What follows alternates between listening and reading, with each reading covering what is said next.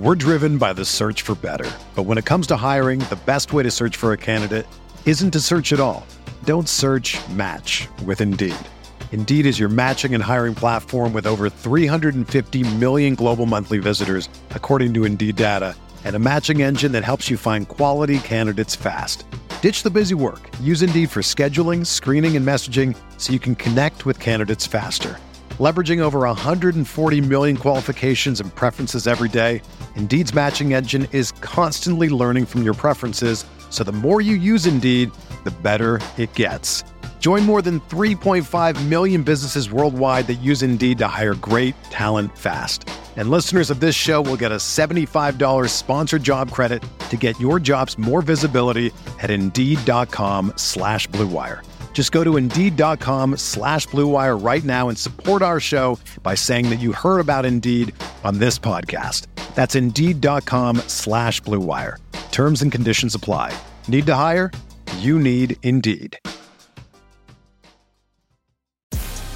We bring the team Monday morning from two former wideouts. One's a Hall of Famer, and the other one is T.O. Is a wannabe Hall of Famer. You know what? I am a Hall of Famer. You know what I'm saying? I'm in my high school and my college Hall of Fame, and that counts. So don't you take my Hall of Fame away, baby. No, nobody knows anything about that.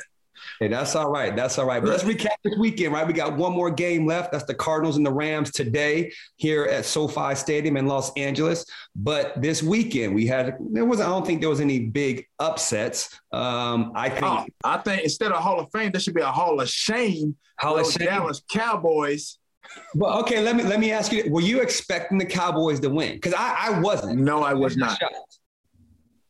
I wasn't, from a standpoint of just watching some highlights and just seeing what the Niners have done the last 4 or 5 weeks. You saw that they were starting to build some momentum. And as you know, and everybody else knows that have played the game of football, especially number one is health, and then it's a game of momentum. Yeah. And I thought the Niners, their play the last 3 to 5 weeks, they had a lot of momentum going into the playoff. And that's when you're hot, you want to stay on that streak, and that's what they've done. And I thought they did a great job. Shanahan has done a great job of utilizing their MVP of their team, and I think that's Deebo Samuel. They're using him in a variety of ways, making plays out of the backfield, playing receiver. He's doing it all, and I think that's in addition to really Garoppolo playing well too. I think there was some question as to how his health was going to hold up because he had that bum thumb injury. So I think, again, like I said, the MVP and the play of Deebo Samuel, obviously, like I said, it came down to who took care of the ball the best, and that almost cost the 49ers. But I think the costly play, and I think what everybody's been talking about, is the questionable call for the Cowboys with the play that, of Dak running the ball was the last play of the game. And I don't think it was a bad play call. I think it was bad execution of that play. Absolutely. And again, what we're saying, because everybody's like, how you guys not pick the Dallas Cowboys to win? Don't forget, in the playoffs, it's not about the best team. It's about who's playing the best. And the 49ers, again, they're hotter coming into the playoffs. The Cowboys been up and down this last 6 to 7 weeks. So I think with them, of course, getting more healthier, especially early in the game, Bosa, right? So he went out, right? And then you lost Fred Warner, but I think the momentum was already there, and they were going to, they knew they could out physical the Cowboys and kind of let the defense play. And as far as that last second, and again, that's the right call, because usually the quarterback, if it plays out in practice, right? It's a 10 to 12 second play. The quarterback comes up, 10 to 12 yards.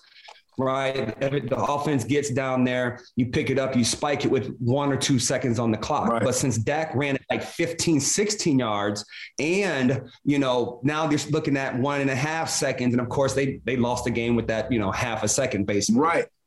And you have to take into account the referee has to touch the ball too. Yeah. So he was already out of position. He was rushing. He was running to get in position to obviously spot the ball. But you saw Dak got the ball spotted, it gave it to the center, and like I said, the clock doesn't start, or the play doesn't start until the referee in fact, spots the ball. So I think, again, for all you young players out there, that's why you're supposed to give the ball to the ref. Don't put it on the ground, because now the ref has to come in and re-spot the ball on every single play. So for all you young players, make sure you take note of that little note as well. Right. Now, I think not even just that play, in itself. If you look at it, I'm like, oh, well, this cost us the game. But yeah, it's a game of inches. It's a game of seconds and milliseconds too. You've seen over the course of these playoff games and even the end of the regular season, some of the receivers, they're gesturing, they're making first down, they're gesturing instead of giving the ball to the receiver. Time is of the essence, and every second counts, and you have to be mindful of that. So some of those things you have to be a pro, you have to be a student of the game and understand the game at the same time. I thought the 49ers really let the Cowboys stay in that game, because when it was on second down with about 4 minutes left, they called a pass and a waggle, and Garoppolo threw an incomplete, which stops the clock, right? And then on that same drive, Debo ran out of bounds, and that's another 40 seconds. So you're looking like at a minute and a half of difference of the game clock, which that game should have been over, and they shouldn't even been in that scenario. So again, all these things, all these minute little seconds and going out of bounds, everything adds up, in the end. Right, yeah, because that could have cost the Niners the game as well. I mean, you have to be, again, you have to be cerebral. You have to understand what you're doing. I know a lot of people talk about, time management, clock management. As a professional player, you have to understand down and distance. You have to understand the clock. You have to understand the situation at hand so you can make the proper play. And so, again, you saw it could have backfired. It could have gone either way for either of these teams. But again, to your point about, it's about who's the best team. If you look at the tail of the tape and you go by position, I still feel that, the 49ers have the best team. Yeah, the Cowboys, they got the big stadium, the best probably stadium, but that doesn't equate to big play. And I think, that's what a lot of people are really investing their celebration and their time and rooting for their team for. And I understand being a fan, but us as football players, we don't look at it that way. We're realistic about what it is that these teams are presenting and how they're going to win the game. It's offense, it's defense, and it's special teams. Special teams is probably the weakest when you look at the 49ers. But if you look at every position, I think, the 49ers, I think they're head and shoulders above at those positions. So now the 49ers are going to the Packers, and if you're missing both, so you're missing Fred Warner, right.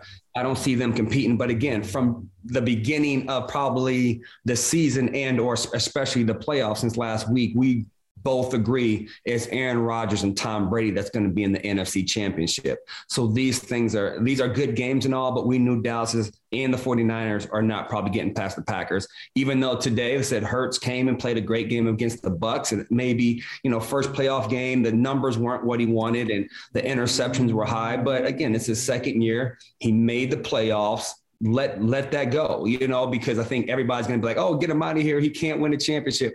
Like, there's no quarterbacks that are coming in, going to Super Bowls, second, third, fourth year. Okay, take the Patrick Mahomes thing away, because, again, he had a whole roster to support him, right? Jalen Hurts does not have that roster, trust me. So I think be fine in the long run.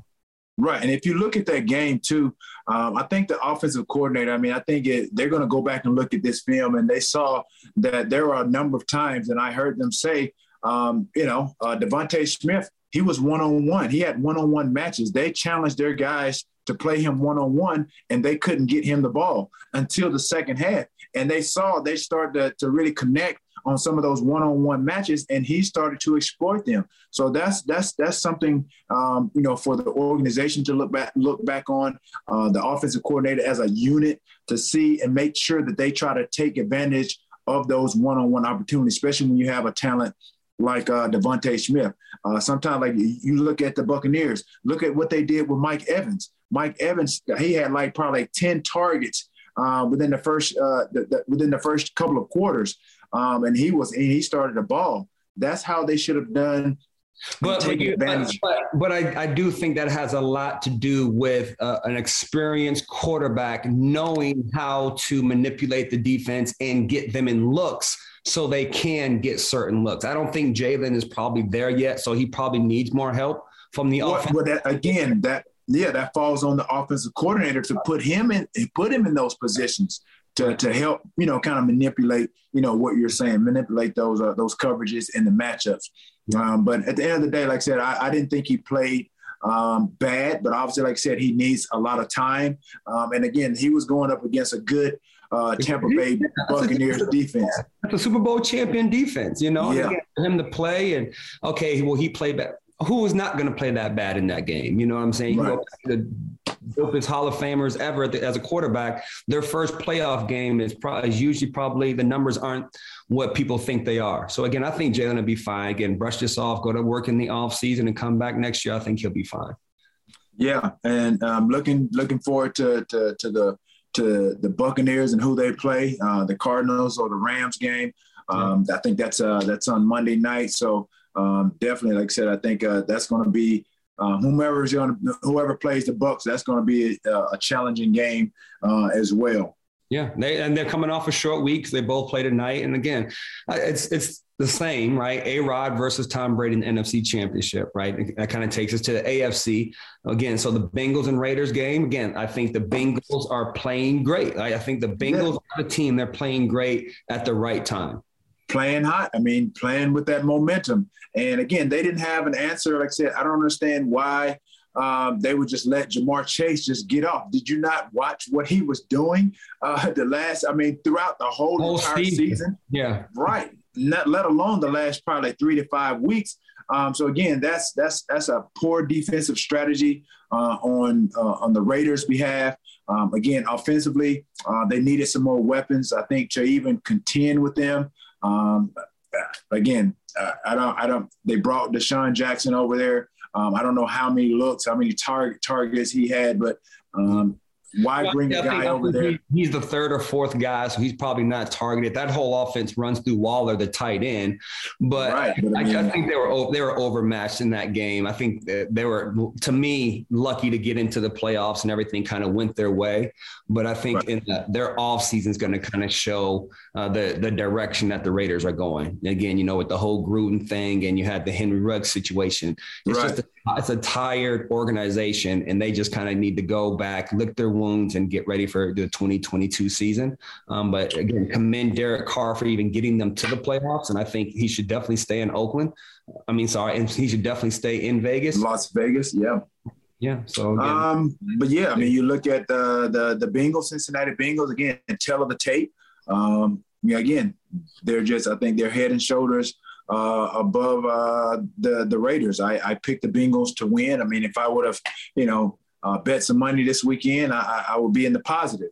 But I'm not really a betting man unless I'm betting on myself.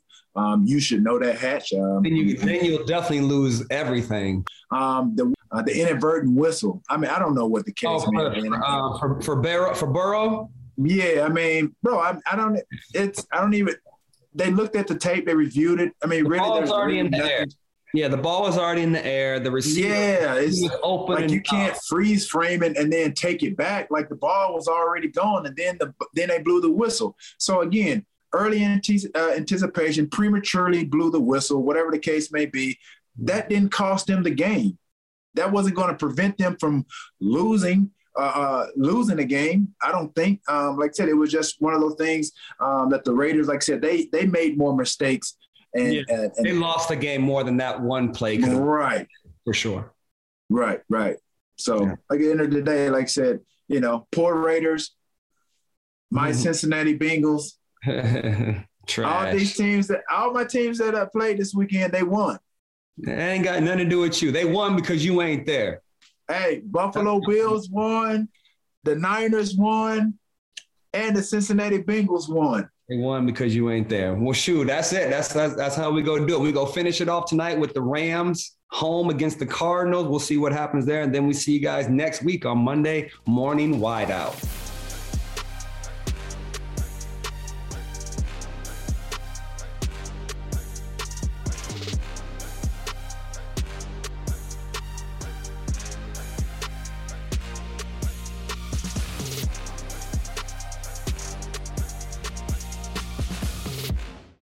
Whether you're a world-class athlete or a podcaster like me, we all understand the importance of mental and physical well-being and proper recovery for top-notch performance.